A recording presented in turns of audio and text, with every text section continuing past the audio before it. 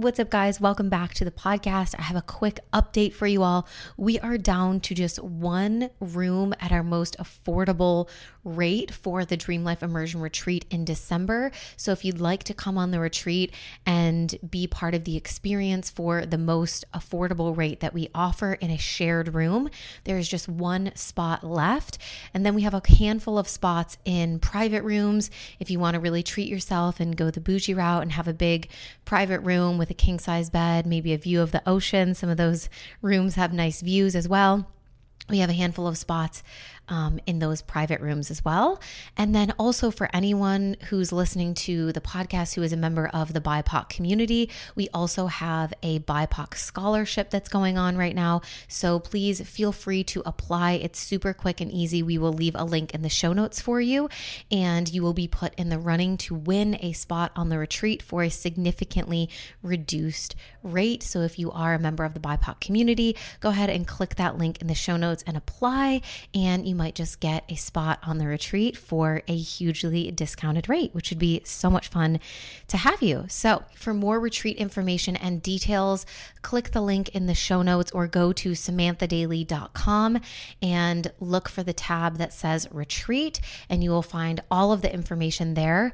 What you might not find is the payment plans, but they do exist. They are available. So as we've been kind of telling you guys, just reach out to us if you would like a payment plan. We have them set up. They are ready to go. Many people are utilizing them, and you are more than welcome to do so as well. This will just help you break up the investment for the retreat into smaller monthly installments. So if you'd like to do a payment plan, simply email info@samanthadaily.com or send me a DM on Instagram and I will hook you up. If you're curious about how retreats can help you create massive internal and external shifts in your life and what the experience of this particular retreat is really like from the lens of someone who's been on the retreat, scroll back a few episodes on the podcast for the July 12th episode that is titled How I Manifested My Dream Home, Quitting My Job, My Highest Income Months, and More.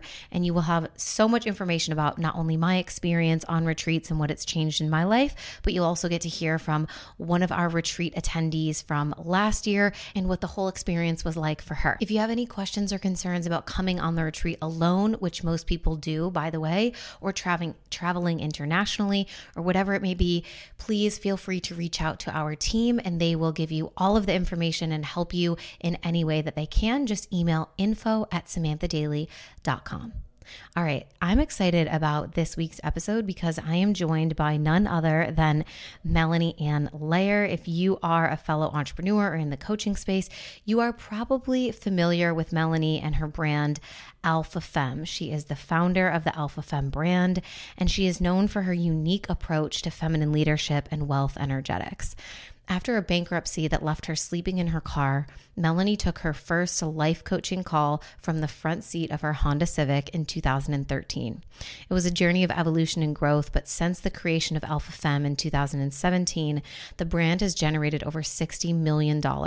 Since the first million in 2018, consistent million and multi-million dollar months since November of 2020, and now celebrating $1 million weeks and days, her revolutionary teachings are taking the world by storm. With no website, no viral YouTube channel, world-renowned podcast, or best-selling book, her unconventional approach to the online world has left many puzzled and so many more excited and magnetized. In this juicy conversation, we talk about her illogical success without a higher education, how she became the invisible coach and built the Alpha Femme brand, the intersection between influencer and businesswoman, why changing the world starts at an individual level, knowing what to charge when starting your business, the key to bringing your manifestations to life, and advice on how to navigate some of the negativity and backlash that inevitably comes when you grow something as big as the Alpha Femme brand while still staying in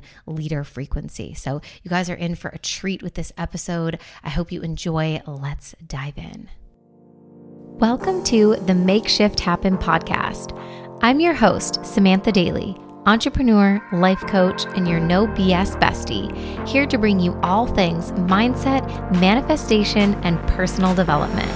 This podcast is designed to help you expand your mind and up-level your life. So turn the volume up and roll the windows down if you're coming along for the ride.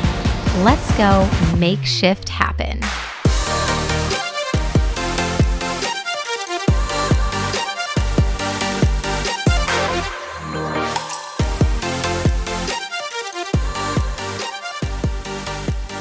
Welcome to the show, Melanie. I'm so excited to have you. It's funny that you're in Miami, so we're pretty close together, but we're still doing this virtually.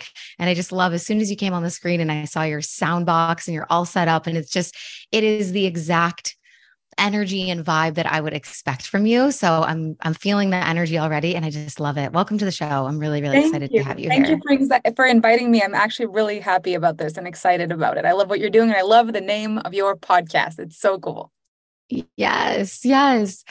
Okay, so I'm really excited to share more of your story and this incredible journey and this brand and everything that you've built with the audience, because the more that I follow your journey and your content, and you're just an incredible storyteller, and you have this way with words. And I think something that you're really good at is making people feel something and being able to tap into that sense of their own potential through the proof of your life and the things that you've done that don't make any sense, but they exist anyways, right? And so that's kind of my hope for this conversation, and in allowing you to tell your story, is that it will bring some of that energy to the audience, maybe the woman who's listening to this who wants to do something really big with her life, but there's so many reasons why we might feel like, man, is it possible for me? Or, is this even going to work? Is it worth it? What is this going to look like? Or maybe she's in one of those positions in her life, many of times that you've been in, where you don't know which way is up or down, and you don't really know the path. But hearing the story and really getting to see that there is a light at the end of the tunnel, and you get to create the life that you desire, I think is really going to bring a lot of hope to a lot of people. So I'm excited to have this conversation. And you talk about your life being like a highway, right? And that there's so many places where we could jump on and kind of intercept the story. So I think the first on-ramp that I want to take with you today is just going all the way back to Quebec when you were a little girl. I know you grew up in a family that wasn't like super well off or highly educated in terms of university degrees and things like that. And so I'm curious to know how your upbringing impacted your perception of what was possible for you in the future, or what you thought maybe your career would or should look like, maybe your relationship with money. Like, how was that foundational to who you are now? Because it's such a contrast. That's such a good question. So I had so many lifetimes even within my childhood, because my parents cycled through, like, sometimes they would be doing well, and then all of a sudden it would just change drastically. And then it would go well for a moment, and then it would change drastically. And the biggest flip that I remember was I was about 12 years old. And they really, it was, I felt so bad for my parents. Like that was always my experience of it, because I knew how much they wanted to do good by us. And my dad worked so hard. There's a time my dad worked 20 hours a day. He worked 3 jobs. He slept 4 hours. Some nights he only slept in his car to work for us.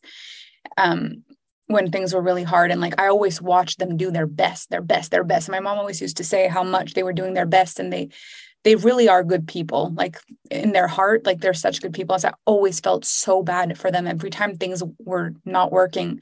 And I think it created within me that real deep, like, I could help feeling. That's where it emerged. It wasn't like, I have to be able to do something. I should be able to do something. These are such good people. These are my parents. They're giving us everything they can. Like, what can I do? And so I remember the first time my dad actually asked me if I had money in my piggy bank that I could give to him, because he couldn't put gas in the car, and he needed the gas in the car to go to his job that would pay the house, and to, please not tell anybody. And oh my gosh, the feeling I felt in my body was just the first time I felt that level of terror for, like, my siblings, my mom. Like, I was like, this is bad. And so I just remember, all my childhood, my parents talked about how we should get a good education. Neither one of them did. And again, my whole family didn't really. And so there was no example that would be the the key, but we did have a lot of examples that not having it caused struggle. And they did not want us to struggle the way they were struggling. And my dad often said to me, this is what it looks like when you don't have an education. This is what it looks like. This is what the struggle is. This is what happens. And so I so badly did not want this, but I think in the fear of it, I just manifested it somehow. And my mind just didn't really work the way my siblings' mind worked. Like my brother and sister both were very studious, and they took that fear of like, we don't want to end up like this, and they ran with it, and they both became very successful at school. And I just couldn't do it. I didn't even graduate high school. It's like my mind is an emotional mind. And so anytime I try to focus on something logical, the minute I get emotional, all the logic goes away. So I just remember studying for exams for hours and hours and hours and getting the page in front of me, and I could not remember a thing, getting panic attacks. Like it was just not, I just couldn't make my brain work the way I was being told was the only way I would ever be successful, which made me feel very bad about myself. And I think one way that I felt good was whenever I could help, whenever I could support in any way. So if I could create help, then I felt like I was at least worth something. And it's where I tapped into beliefs about money. Like from a very young age, I believed I could make a difference. I started a company at my school. I used to help kids finish their homework and study for their English lessons, and, made a business out of that when I was 12 years old. And then it was just babysitting or, extracurricular after school stuff that I would do to support and help my family as much as possible, babysitting my siblings and giving whatever money I made, in my other jobs to my parents. And it created a lot of confidence that I could help and I could do big things and I could do things that matter. And on the flip side, this like embarrassment and shame that I couldn't do the one thing that they really wanted me to do. So there was a lot of duality in that. But I don't, when I look back in hindsight, I don't regret any of it. I'm like, of course that all happened exactly as it happened, because I just have a different makeup. Like I don't work with the mind. I work with the whole emotional experience of being human. Like my mind is a supporting part in who I am, but it's my energy field and it's my emotional intelligence that overrides everything in my case. And so I think it's just like finding people's unique intellect and really feeding that is the key.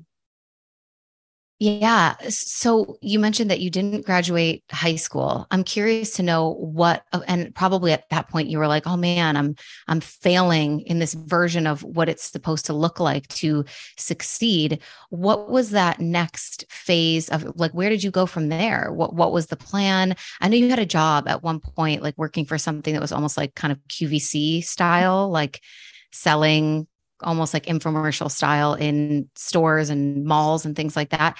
Is that what you did after school to make money? Or like, take us a little bit through that timeline of like what happened next. So what I realized I was good at was helping people.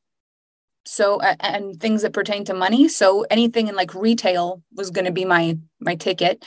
And so what I did is I started in men's clothing stores, and I would just sell very well and help men develop their styles and just be very helpful. Just that, I felt like that was my ticket to success in retail, was just being a very helpful person. I didn't need anybody to buy. I was just there to be helpful. And I felt like I really cared about the service in whatever store I was working in. And so I kept getting promoted to management positions. And I thought, you know what, maybe that's what I'm supposed to do. I'm supposed to be a manager in retail. That's not a bad thing. And my parents were so like, no, you're supposed to be so much more than this. We know it. And then I was just mad at them because I was like, look, I couldn't do the thing you wanted me to do. I did my best to help you. That didn't feel like enough. Now I'm actually doing something that I feel like I'm good at, and you're embarrassed about it. And so, but it's like they knew I was supposed to do something big. And the only way they would have known for me to do it was through an education. They didn't really know that I'd end up creating my own thing. And so, it wasn't the greatest feedback that I got at that point, but it felt very rewarding to me. And I kept getting promotions and being upgraded from store to store and getting bigger stores and more responsibility. And eventually I got into makeup, and I was working for Lancome and doing makeup. I was a makeup artist, and that was fun. And it was while I was in one of those stores as a makeup artist that I heard the infomercial for the other job. And I went to see what it was all about and ended up working for them. And then I did that for a few years. That allowed me to travel. It was fully commission. I realized I really loved being my own boss, making my own hours, doing my own thing. Then I felt freedom and I really enjoyed it. It's just, there was not much of a purpose. I was really selling like slap chops and ShamWows. Like there's not a lot of purpose in that. But the biggest issue was that the relationship I was in, I had like tried to pull my partner into that to try to get him inspired, and he was not inspired at all. But as I was working really hard to get him motivated, he couldn't really sell. But when a management job opened up, he got that job. So he was the manager for that company for all of Montreal. And I was the sales trainer. And we had this great thing going, except I knew he was not the right person for me. And when I broke up with him, he fired me. And then that's when my life just took a very bad turn, because I couldn't actually work in the same 200-kilometer radius from him. So they made me move 200 kilometers out of my hometown in order to be allowed to work. And I was staying in hotels, and then my energy just died. And so all of a sudden, the same script I'd always used, the same things I'd always sold, the same everything just stopped working. Nothing was working anymore. I'm like, what is going on? And so eventually I couldn't pay for the hotel room anymore. And just everything fell apart until I was sleeping in the front seat of my car in the parking lot and going to work and going back to the car. It was a really awful time. And eventually I went bankrupt and the whole thing just kind of fell apart. But because of that, I started being curious about the energetics of things, because I was like, how can I have been doing the same thing and all of a sudden it stopped? And I started doing research on like emotional intelligence, mindset, energetics, like magnetism. And I was like, oh my gosh, there was something so much bigger at play here than what I thought. It wasn't just that I'm good at sales or that I'm good at this job, or it's like there's something about me. It's who I am that was making this work, and I have to find myself. And so I went on the journey of personal development and continued doing that job for a little bit. And eventually I built a 6-figure business from the front seat of that car with coaching. I was the invisible coach at first. I built my business like that. And the rest is history. It just kind of compounded until we are where we are. Yeah, the story of how you became the invisible coach is really interesting and curious too, if you want to tell that part of it, because it's so funny. And I also there's I was thinking about this today, like how you do the invisible offer. Yeah. I've always wondered, like, is the invisible offer like a sort of like offshoot kind of inspiration from having been the invisible coach? I don't know, but yeah, tell us like how you started to get into coaching, because you didn't like learn about it and then go, I'm going to be a coach. It was kind of like you were doing it on accident and you almost got sort of like pushed or guided in that direction. Yeah. So at first, everything I learned in order for me to be a better person. I hoped it would help me eventually be in a relationship that was right for me. I hoped it would either make me completely fall back in love with the job that I all of a sudden couldn't do anymore, or manifest something better for me. Never in a million years did I think that the actual thing I was learning would be the gateway for me. Like, I didn't think I would end up doing something with the actual work. I just thought the work would change me. But there's a way that I anchored it in. I took it so seriously. I've watched so many people utilize personal development in the last 10 years, and most people use it the way they use their gym membership. You know, it's like, I'll go once in a while, haven't listened to anything in a while. I'll read a book. That's not the way I use this. I use this like my whole life depended on it. Like, this was the most important thing. Like, it was a regimen. Like, there was nothing more important than this. And I dove right into it. And to every single thing to contemplate, to think about, to question, to try, I did it all. And there were things that didn't land, and there were things that super landed, and there were breakthroughs that were occurring nonstop. And so what kind of happened is I got a phone call from an old friend who was going through a difficult time in her relationship, and she started telling me what she was going through. And all the things I had been doing to get myself through, I shared with her how I was getting myself through it, and what I recommend her try for herself. And like, with this conviction, like, this is what I've been doing and it's working. And she went and she did it. And she called me back a few weeks later. She was like, I don't know what on earth you're doing, but like, that conversation I had with you has changed the course of my life. And she said, I've been talking about you, and I've got a friend that would love to hire you. How much do you charge for a session? Little does she know I'm sleeping in the front seat of a car. I'm like, no, I don't charge for this. You're my friend. I just told you. And she's like, no, you have to do this. Like, you could be a coach. I was like, what's a coach? And she was like, like the authors and the speakers that you listen to, but one-on-one with people. So I Googled it, and it blew my socks off. It was like, anybody can do this. There's no rules. And people are charging between $30,000 and $3,000 an hour. My jaw almost hit the floor. I'm like, what is this profession? And so I was looking like, do you need a certification? Like you've got to have, there's got to be some sort of regulation. So I read up on the coaching industry. It's not regulated.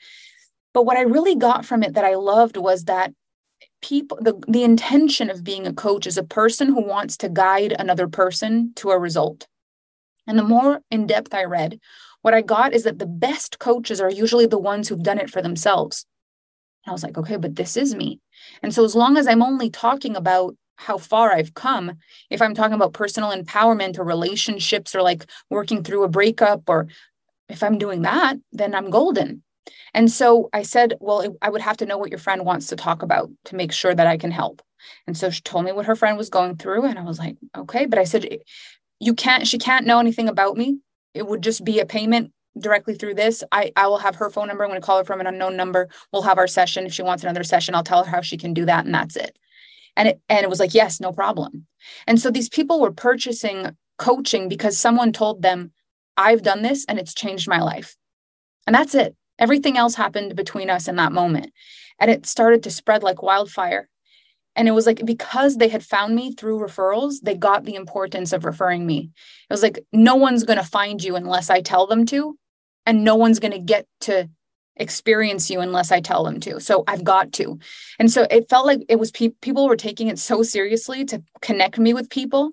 It happened so fast. And so the invisible offer that I do now, it comes from that same place of trust of like, there's something inside of you that you know you've got to move with, and you're not quite sure what it is. But if you plug into what I'm doing here, you just say yes, because, and obviously you've either been following me on social media or you've seen testimonials from people who've worked with me, or, there's something that connects us. But if it feels like a yes, you get to have this incredible transformation without having to overthink it, which is what a lot of my clients did in the beginning. So I love that kind of thing. I feel like it takes us out of the box, and I've found all my success outside of the box. So I try to constantly take us out of the mainstream way of doing everything and have us question things a little bit and try things differently. And I feel like that's what keeps us sharp and aware. Yeah. And it kind of gamifies this experience too. Like I'm just thinking about how interesting it would be to be that woman who's on the receiving end of her friend just said, oh my God, you have to work with this woman. She changed my life, but like she's just going to call you off of a random number and here's the payment link. Like it almost builds this curiosity and this excitement of like, I don't know, there's an exclusivity feeling of it too, of like, nobody knows what this is, but like I got the in, and it's almost like this back door. And I wonder if that piece of the energetics of that was something that also helped build momentum in those early days of you being like the invisible coach. Was there any specific reason to why you said, when you look back and you said in that moment, but she can't know who I am and all, like, was there a reason why you did that? Why did you want to remain anonymous? Yeah, like it felt that what I was clear about is I could help someone. That I was clear, but I did not feel like I was the kind of person that could offer anything more than that. Like I couldn't offer any marketing or I couldn't present an image that would be, I couldn't put the strength and everything it took to put an online brand or image. I couldn't have done that. I couldn't make it about me. I didn't have the energy to do that, but I could help people. That I knew. And so I felt like the only way for it to be in integrity was for it to be invisible, because anything I would have tried to present to the world would have needed to be polished, and it would have been a lie.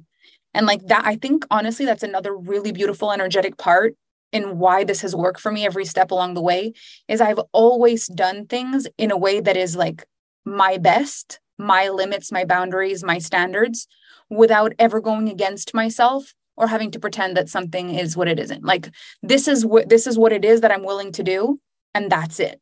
And anything that I don't want to do, I don't do. And I won't pretend something just to go and do. Like everything is above board. And if there's something I don't want to touch or something I don't want to do, I don't do it. And I think like I'm like 10 years into this now, and I still feel like I'm just getting started. But I never went beyond myself for anything. If it felt no, it was no. And I trusted my intuition every step of the way. So for me, for those people, it felt like they want my help. I can absolutely offer that. But if they're looking for a guru, if they're looking for a person to admire, I'm not that person. And so that is someone I became later. And it was a reclamation of myself and of my name and of my identity. And really showing up and building Alpha Femme was one of those moments of like, I can help you for you, but I'm always invisible. Like I never get the feeling of the work that I've done. I never actually get that. And so there was a moment where I was like, I'm ready to be seen. I'm ready to be an example. But I took that really seriously. It's been a big journey to say, I'm presenting myself to not just help people, but to also represent something and to be an example of something. And that took a lot of courage because not everyone's looking for the same thing. And people love to, hate what they don't love on the internet. And so there was a lot of adapting to that. And a lot of times I wished I'd stayed invisible. But based on all the good that I have done, I'm just glad that I powered through and that I've gotten here where I am, because it would not have been possible for me to make this amount of impact staying comfortable and anonymous. I could build to some extent, but in order to really make an impact, eventually it had to open. Right. You had to allow yourself to really be seen and receive the recognition for all of the work that you were doing and the transformations that you were creating.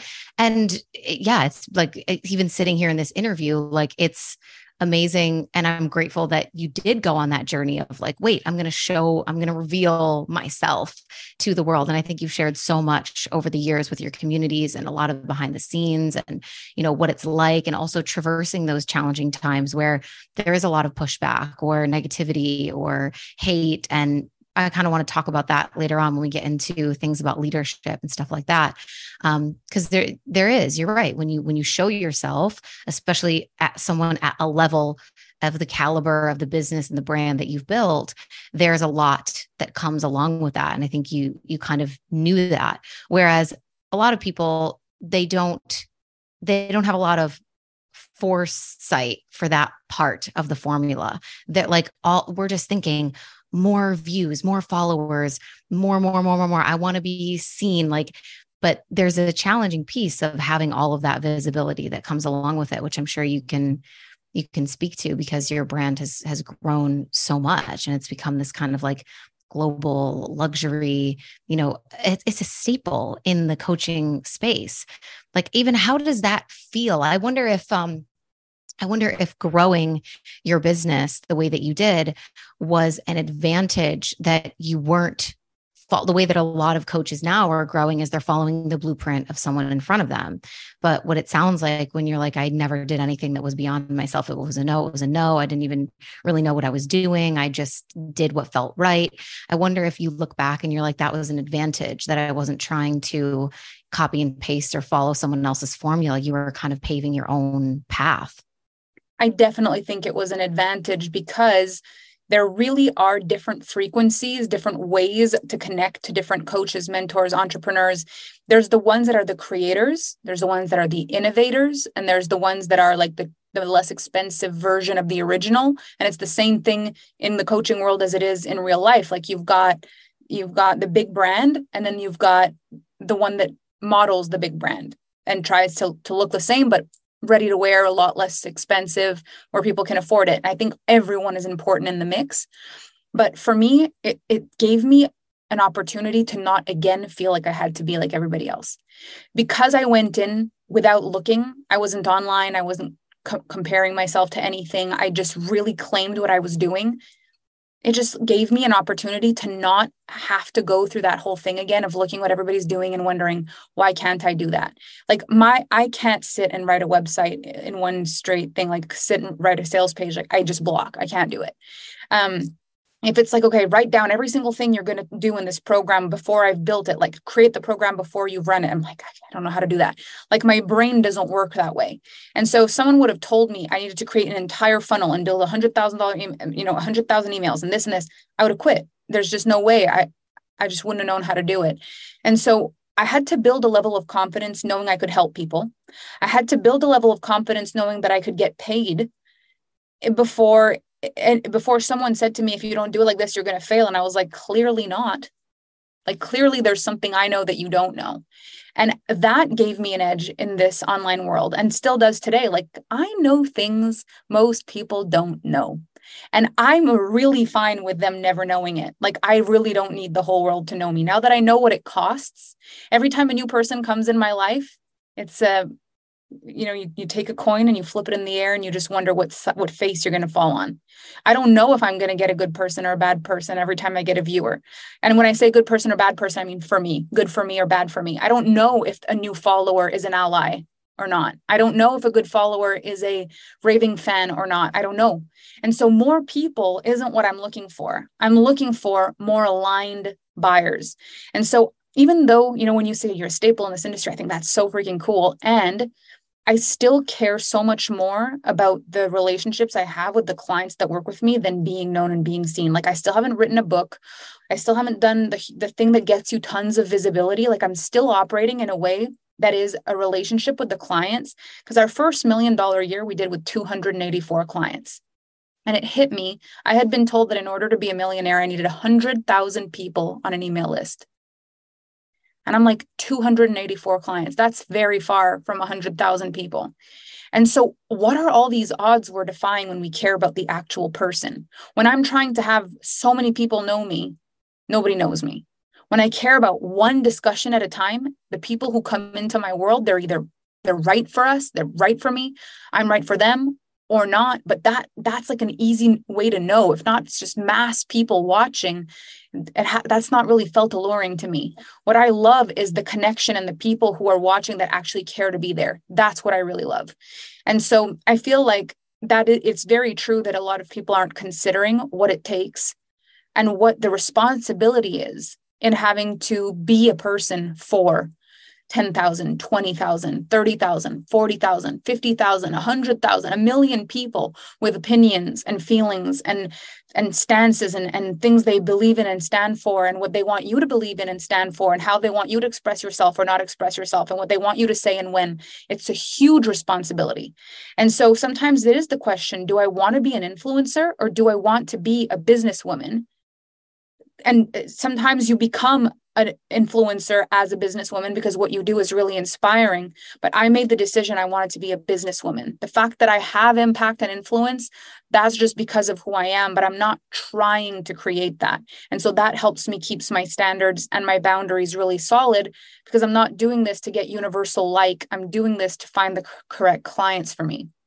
Yeah, I talk about this a lot with my business clients about the difference between if you are a coach or a service provider of some kind, and you really want to have that type of work and the relationship with your clients where there's deep results happening and we're building relationships and all of that. What you're selling is so much different than being an influencer, right? Like, I'm not getting paid essentially for likes and views. So for me and you, it's not about the masses. Although, you've accumulated a lot of eyes on your stuff over the years, but like you said, that's not the intention. That's not the point of it. Like, the true point is the people that you're actually going to work with and be hands-on in their lives and in their businesses and helping them get results. And so having a ton of random people looking at your stuff is not helpful when you are a service-based business if they are not actually aligned buyers and people who want the service that you provide and that you also want to work with, and that's going to be like a symbiotic relationship between the two of you. 100%. And you can get super distracted by the likes. You can post something that wasn't good because someone didn't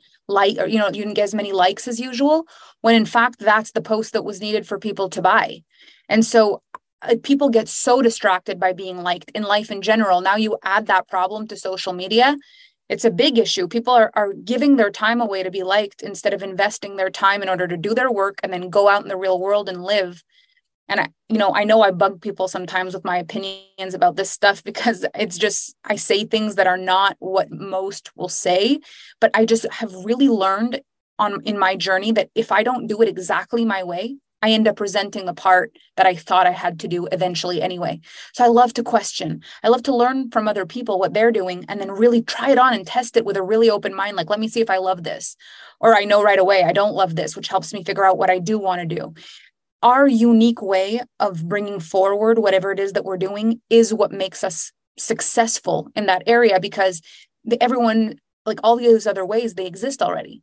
So if I'm learning from this one person and their way is really helpful and I try it on, it'll become my way eventually, and it'll be tweaked and changed, and then I'll have something unique to bring to the world. If I just take this person's way and talk about it, Well, wouldn't it be better if people went and learned that way from the person who created that way? And I feel like that's where Right. competition gets created in this work, is like, I want to be a thought leader and I want to be unique, but I don't have my own thoughts. I'm just going to take someone else's thoughts and hope that nobody realizes that they're not mine, that I don't have the same confidence. I don't have the same conviction. I don't stand as strong in my energy. I don't have the same magnetism. All the things that I learned about myself when I felt like an imposter standing there pretending I was happy when I was miserable. We're not magnetic. People aren't drawn to us. Nothing is working. We feel jealous and upset at the person who's actually continuing to succeed with the same things that we're saying. Why does it work for them and not for us? It's like it's a vicious cycle. Whereas if you go on a path not traveled, then the only thing is you're going to trip up on things you didn't see. You're going to learn from things you didn't know. But that's the beauty of it. Like, you're paving a new path. Of course you're going to trip on things. Of course there's going to be things you didn't see, but it'll be yours and you'll be so proud of that. And so, when I work with my clients and everyone that I'm teaching, I'm trying to teach principles that leave a lot of space for uniqueness. I'm trying not to do one size fits all anything, no matter what we're working on, whether it's social media, relationships, business. I'm trying to really open up discussions so people can tap into, like, what's my truth about that? What do I think of? Do I hate that? Do I love that? Does that make sense for me? Does this explain why I've never loved this and why I love this? And let me try this on and let me adapt what I'm doing. And it creates uniqueness and diversity, because if not, it just creates big trends where everybody's doing the exact same thing and they're all fighting for the same exact network. And it creates the pettiness, which we're trying to go completely away from in this industry, and we're falling right back into it. So I think the uniqueness is the key. Yeah, for sure. It reminds me of the quote that, like, you can copy the recipe, but the sauce will never taste the same. Just the energetic of kind of what you were describing, which is if we're just regurgitating or, taking the way of that was somebody else's way and we're pretending that it's our way, like if we've not really embodied it, I think the difference there that you're speaking about is like once it's embodied and you've actually lived it and there's new lessons that have poured into it through you actually utilizing it and adapting it to your life and tweaking it and changing it. Now it can be your way. But when it's just like copy and paste, there's an energetic there. And it kind of reminds me of, what you were saying about when you worked at that sort of like infomercial sales type job. Once your energy changed and you were trying to pretend to be happy when you were in a really challenging moment, you just broken up with your boyfriend, you were sleeping in your car, you're trying to pretend to be happy, that it's like the energy of it is what wasn't working. It's why there was no sales. And there's that same kind of pretending energy that we see in the industry a lot now, where it's like, I'm just, taking this information and slapping it on top of myself and pretending that it's mine, or pretending to have the energy of excitement or magnetism when really I'm stressed and I'm in lack, or I'm copying, or I'm forcing, or whatever. And I feel like the key to this is that we've got to take this work, like the goal of it is to change our life. I think too many people are taking the work in hopes that they can help other people change their lives. And I was thinking of this the other day. I was talking about this with Kevin. I said, you realize if everybody on the planet wanted to change the world, if every single person on the planet said, I am going to change the world, but no one changed themselves, the world would not change. But if everybody on the planet stopped trying to change the world, no one ever spoke those words again, but everyone changed themselves, the world would just change. Yeah. And so what happens is it is helpful when the people who have changed extend an arm. When you've transformed through a certain modality or a certain way of thinking, behaving, if there's a technique that's worked for you, if there's multiple things you've done to transform your life, when you've done that and you continue to do that and you lead with that, when you reach out an arm and you say, look, this is what I've done for me. I'd love to show you. I'd love to teach you. I'd love to talk to you about all the books I've read and the teachers that I've learned from and the ways that I've expanded and changed my life. People will take your hand. But when you're still drowning and you're like, okay, let me just teach other people to swim so that I can get distracted by the fact that I'm drowning, it's not shocking that people aren't coming to buy the swimming lessons. It's like, it's very clear that something isn't working. And so what I think is the key here is we've got to choose this for ourselves before we ever want to share it. You've got to create the program that's going to change your life. Then then once it's changed yours, you change another person. But the first person that has to be changed by this work is you. And if you really make it and you change your life, it'll never be hard to sell. It'll never be hard to find clients if you have really changed your life. But if you find yourself being very similar than before, just better well spoken, you can explain with fancy words what's happening, but it doesn't change your gut reactions. Your friends, your family, they would roll their eyes a little bit that you're now doing this, because they're like, you are doing this. If you still have that, that's the imposter syndrome. It's the energy of like fake it till you make it, that in this particular industry is very hard to do, because anything fake will attract. You can feel. Yeah. And the only people who are okay with a fake is someone who's going to be fake with you, which means you're not going to manage to help them transform. And if you don't manage to help them transform, the referrals don't come. And if the referrals don't come and the testimonials don't come, it's going to be harder to sustain the business long term. But if you change your own life and you care about the people, one person, every time one person comes into your world, it's about them and their transformation. That person's going to talk about you so happily because you will have actually made a difference in their lives, and the relationship that you build with them creates more relationships, and that word of mouth effect starts to spread like wildfire. And now you've got real connected people who are wanting to work with you.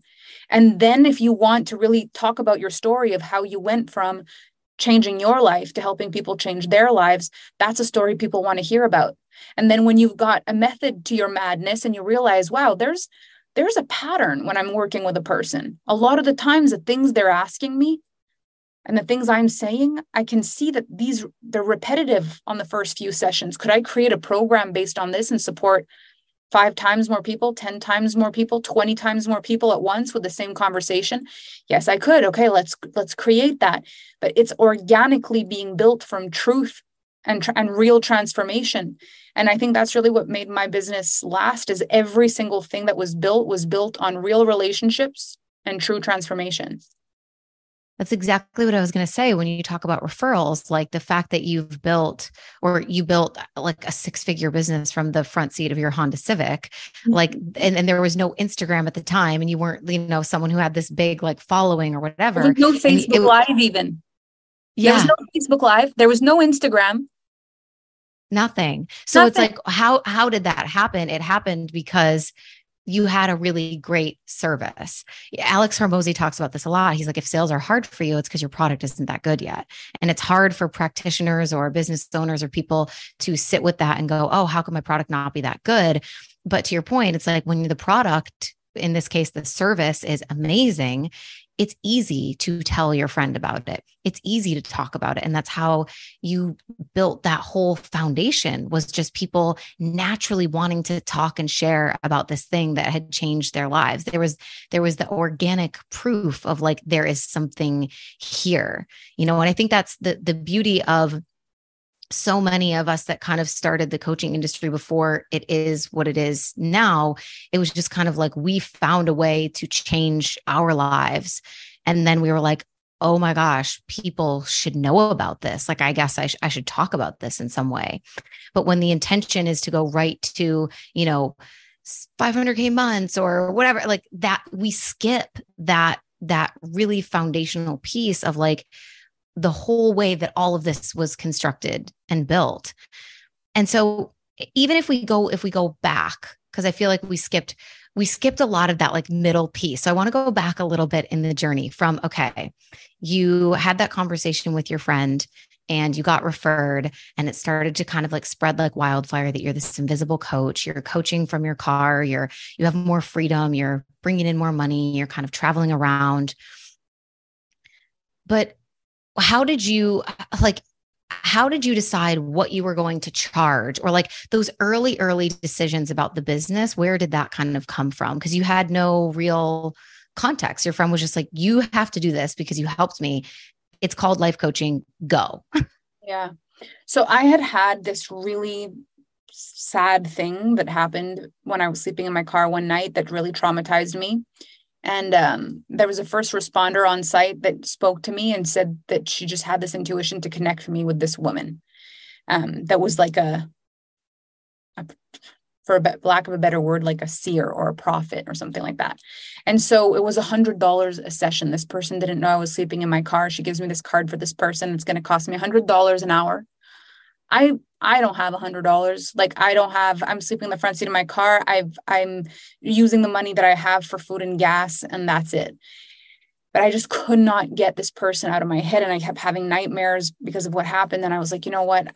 I've got to figure out a way to do this. And so I put money aside until I could afford this $100 session. And I remember going to this session, and honestly, I was not equipped to take what she said, the person who did this session for me. It all felt like a load of baloney in the moment. It felt like a horoscope reading in the newspaper. It was so out there.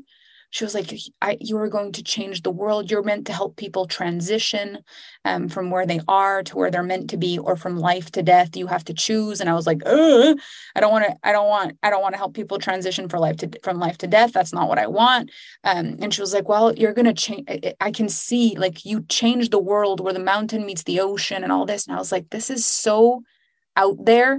Like, I was hoping for you and your boyfriend get back together, or there's a man on the horizon, like I'm hoping for something tangible. And she gave me such intangibles, and I left there so upset. I threw her card away. I was so mad. And I just remember when it was like a few weeks later, you've got to charge. I was like, if I can pay $100 when I'm sleeping in my car for a session like that, then anybody can pay me $100. And that's how I chose my price. Plus, when I had Googled what a life coach was, they said it was anywhere between $30 to $3,000 an hour. And so I said, okay, well, 100, that'll be it. And so that was the number. And I kept that for a very long time until I started branching out a little bit and going to events. And then when people asked me my price and I told them, they were like, whoa, I expected it to be way more. Started raising my prices, where the feedback I would be getting is like, oh, I expected it to be way more. I'll think about it. And I realized people were not hiring me because my prices were too low. And so when I raised it to about $250 per session, so $1,000 a month, then I started getting yeses again. And so it was like I had moved into a different range of energy, where for people, it felt like I must not be advanced enough if my prices were where they were. Yeah. But it was really that I was lacking courage. I was lacking courage, and I was lacking belief in myself, which are things that are required to be magnetic. And so when I did the work around that price point, and I was like, I can do this, then all of a sudden people start coming in at that $1,000 price point very easily. And again, I did that for a few years as well. So when things started to change was when people started to ask me how I built a life coaching business. And so when I started really helping people build a life coaching business, I was charging more about $2,500 a month at that point for private coaching, but I was helping my clients build businesses, six-figure businesses. So then it was like, you pay me $2,500, you build a six-figure a year business. That sounds like a pretty sweet deal. So then I had referrals like crazy doing that until I had 31 private clients. And I was like, okay, no. I have no more time. Like this is insane. And then I transitioned into creating group experiences, and the group experiences were extraordinary, and they got referrals like crazy. And I created the Alpha Femme experience, and that took on like wildfire. And then everything kind of grew from there. But at first, everything was one-on-one, and I didn't know how I could scale the information. And when I learned to scale it, that's when things really started to open up for me.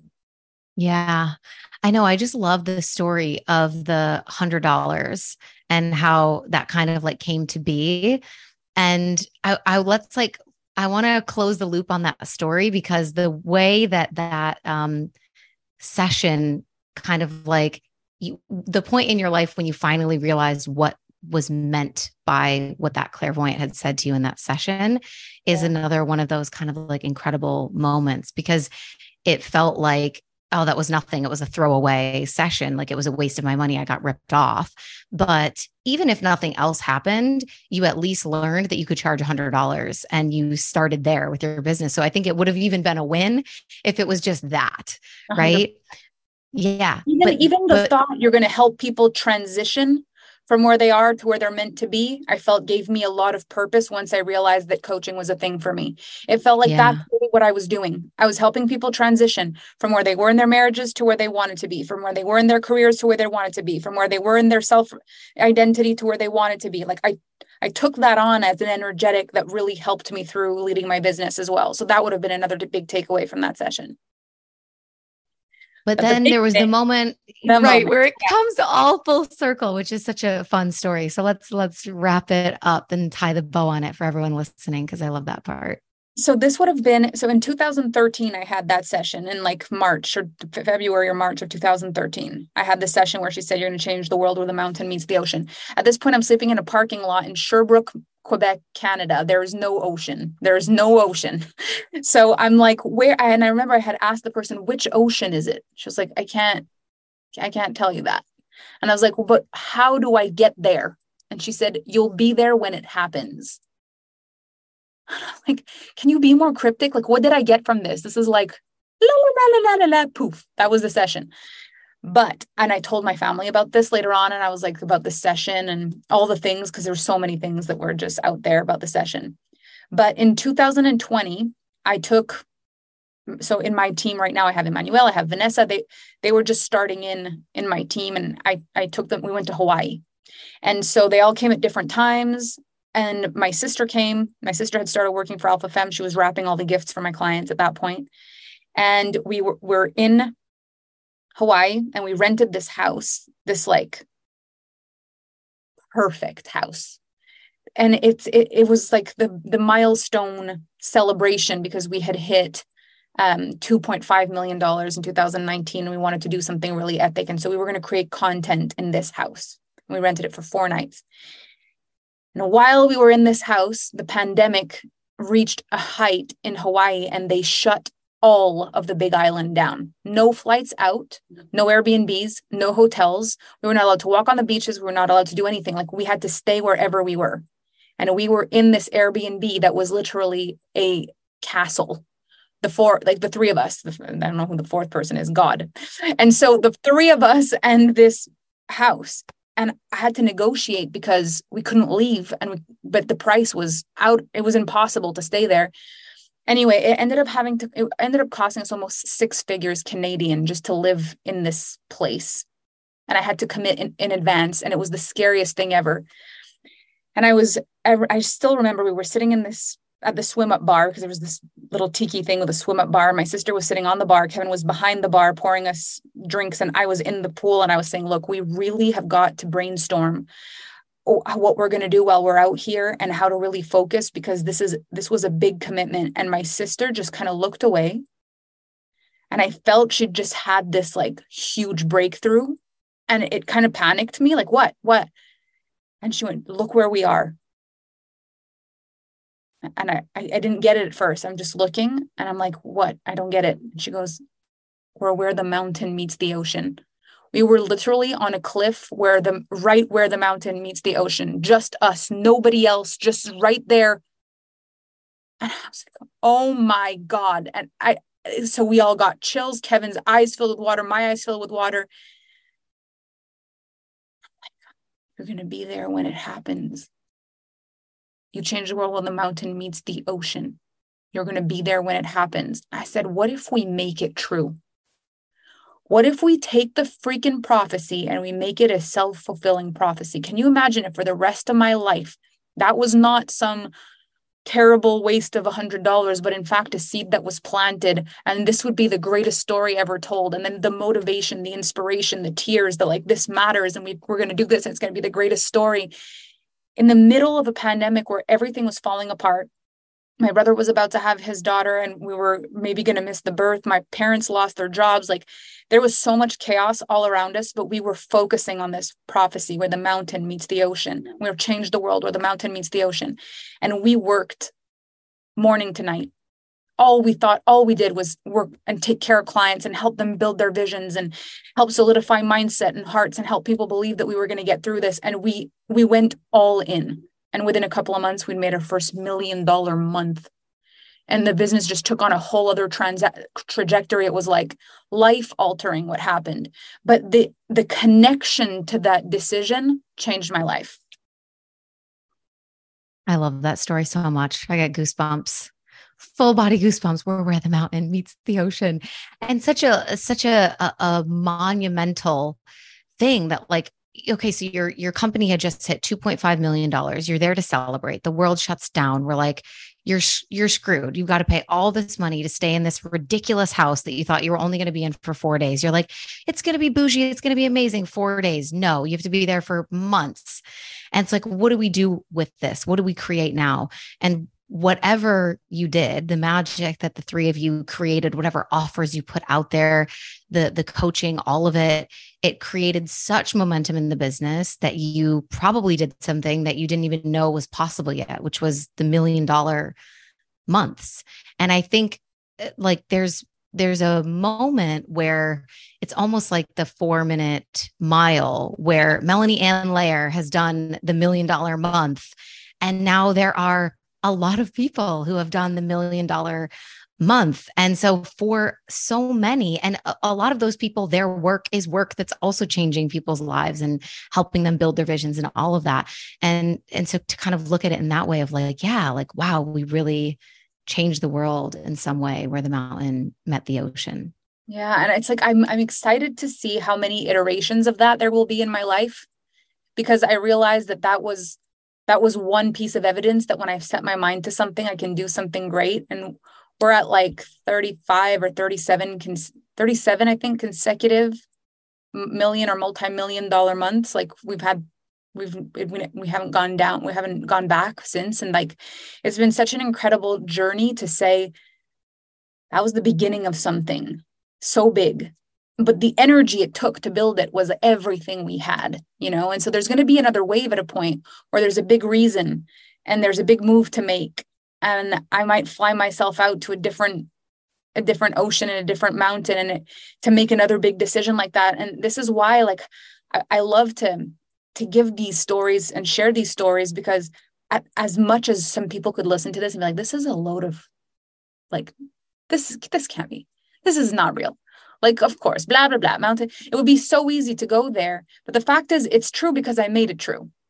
Like right. It didn't just happen that we were like, oh my gosh. And then a little fairy godmother came and sprinkled stardust on our life. And then we became wealthy. And it was because we needed to get to that exact place. It's like, we realized where we were and we said, what if we make this true?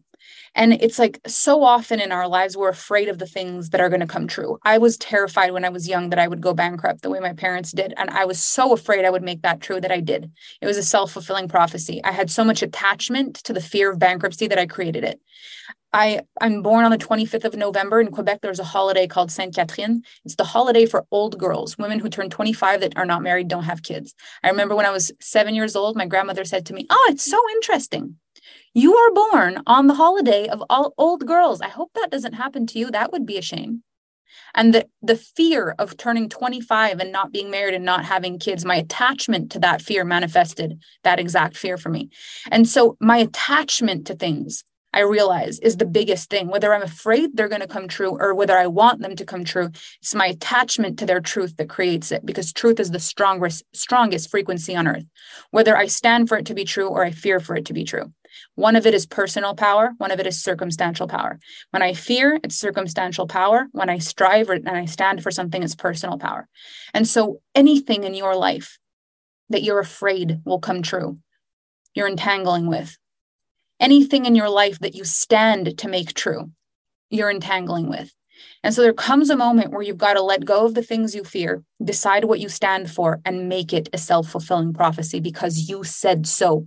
No one's going to make this happen for you. No one has a secret sauce recipe that's going to change your life, but people have done things that have changed their lives. And if you model the thought processes, the behaviors, if you question yourself the way they're questioning themselves, if you said to yourself, have I ever had something like this happen? Or have I ever had an intuition like that? Or did I ever feel I would do something big? And what's my thing? And if you start thinking differently and you surround yourself with people who think differently and who do things differently, different things are going to happen for you. And so what could you declare after this podcast episode is going to be the thing that you make manifest in your lifetime? You know, it may not be where the mountain meets the ocean, but is there something you dreamed of when you were a little kid? Is there a star you used to wish upon? Is there something that you always used to wish you would do or see? Is there a way you used to see being a grown-up would be? And you thought, when I'm a grown-up, I'll do this. I'll have this. When I'm allowed to do whatever I want, I'll do this. Are there things you remember living for, waiting for, wishing for, which you now have the power to create and you're just not? And entangle with those dreams again. And when they come true and you get to say that you made them come true, there will be all the naysayers who say that you're making it all up or it doesn't make sense. And there'll be the people who get it, that you made it true, not by magic, but because you said that you would make it come true and then you did. And that for me is even more amazing than magic, because it means that you can do it over and over and over again because you said so. Yeah. I love that. Yeah. It's challenging, like being the person who deviates from the standard path and kind of doing these things that are unconventional. And what are the naysayers? What are people online going to say? What is my family going to say? What are my friends going to say? And I just wonder if you have like one last sort of piece of advice as, you know, this person who continuously does things over and over again that people have said are not possible.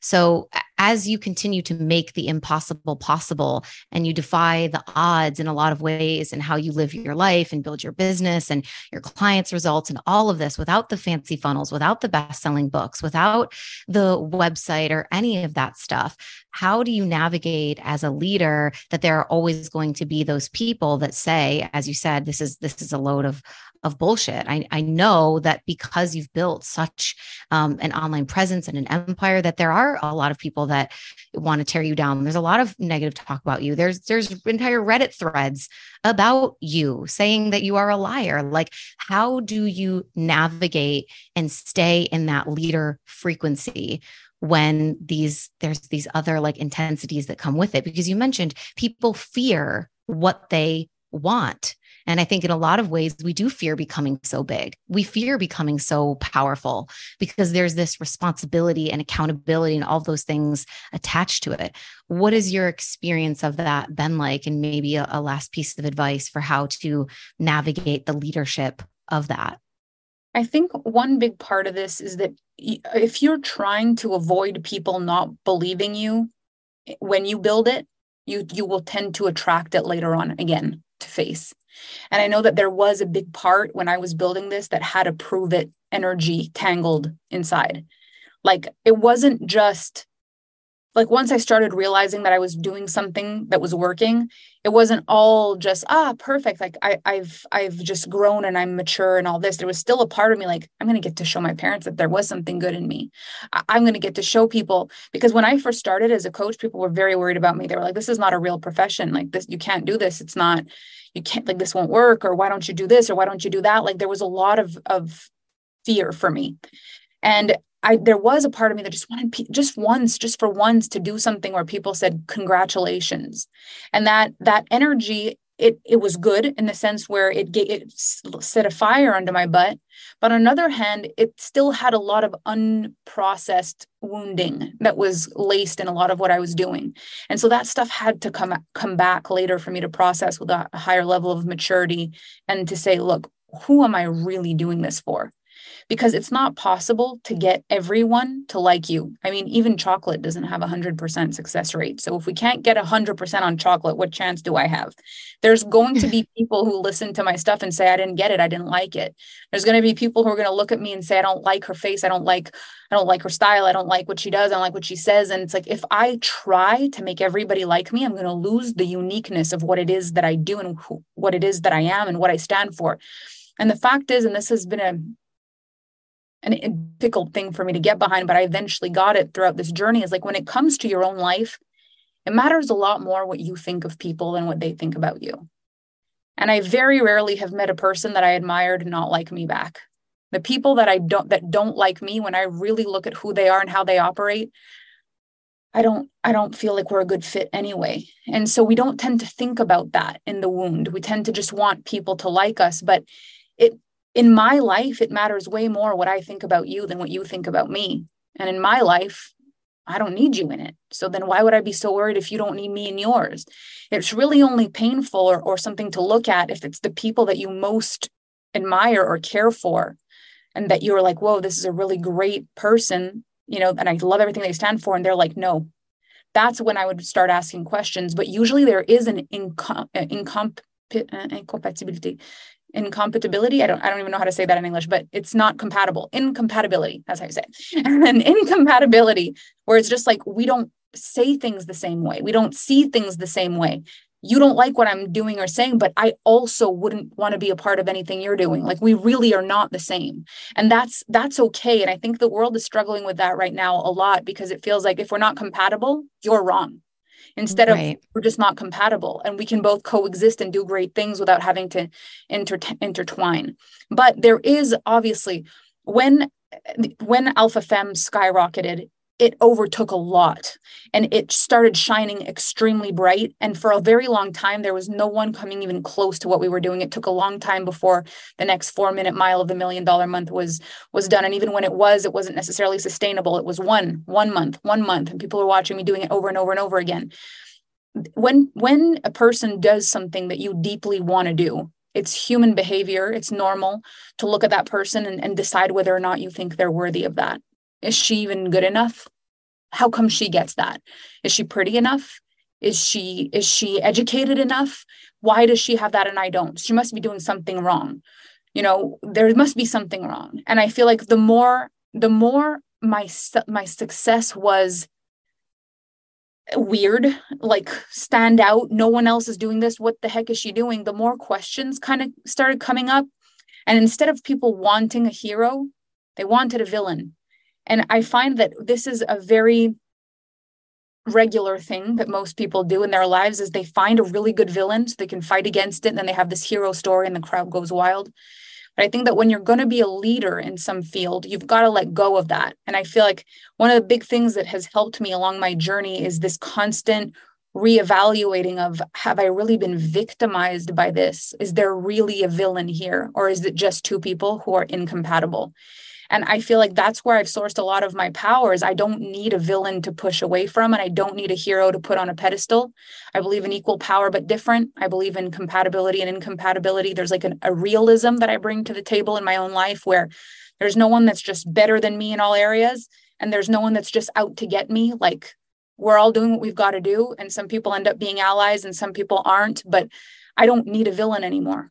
And because of that, my life works so much better. My relationships work. I'm not always looking for someone to push against to write a better story. Like I'm willing to take everyone that wants to come with me. And I think that's really made a big difference in my career. Thank you so much, Melanie, for sharing your story and all of your wisdom. Thank you for your time. It's been so amazing to connect with you. I'm so excited for the audience to hear everything that we've talked about today. I've loved this conversation. I know they're going to be really inspired by your wisdom and your journey and all that you have to offer. Where can everyone find you and get to know more about your work and just follow along with the incredible journey of Alpha Femme? Well, social media for me is where I stay connected. So my Facebook, my personal account on Facebook, and then Instagram, Melanie on Layer or Alpha Femme.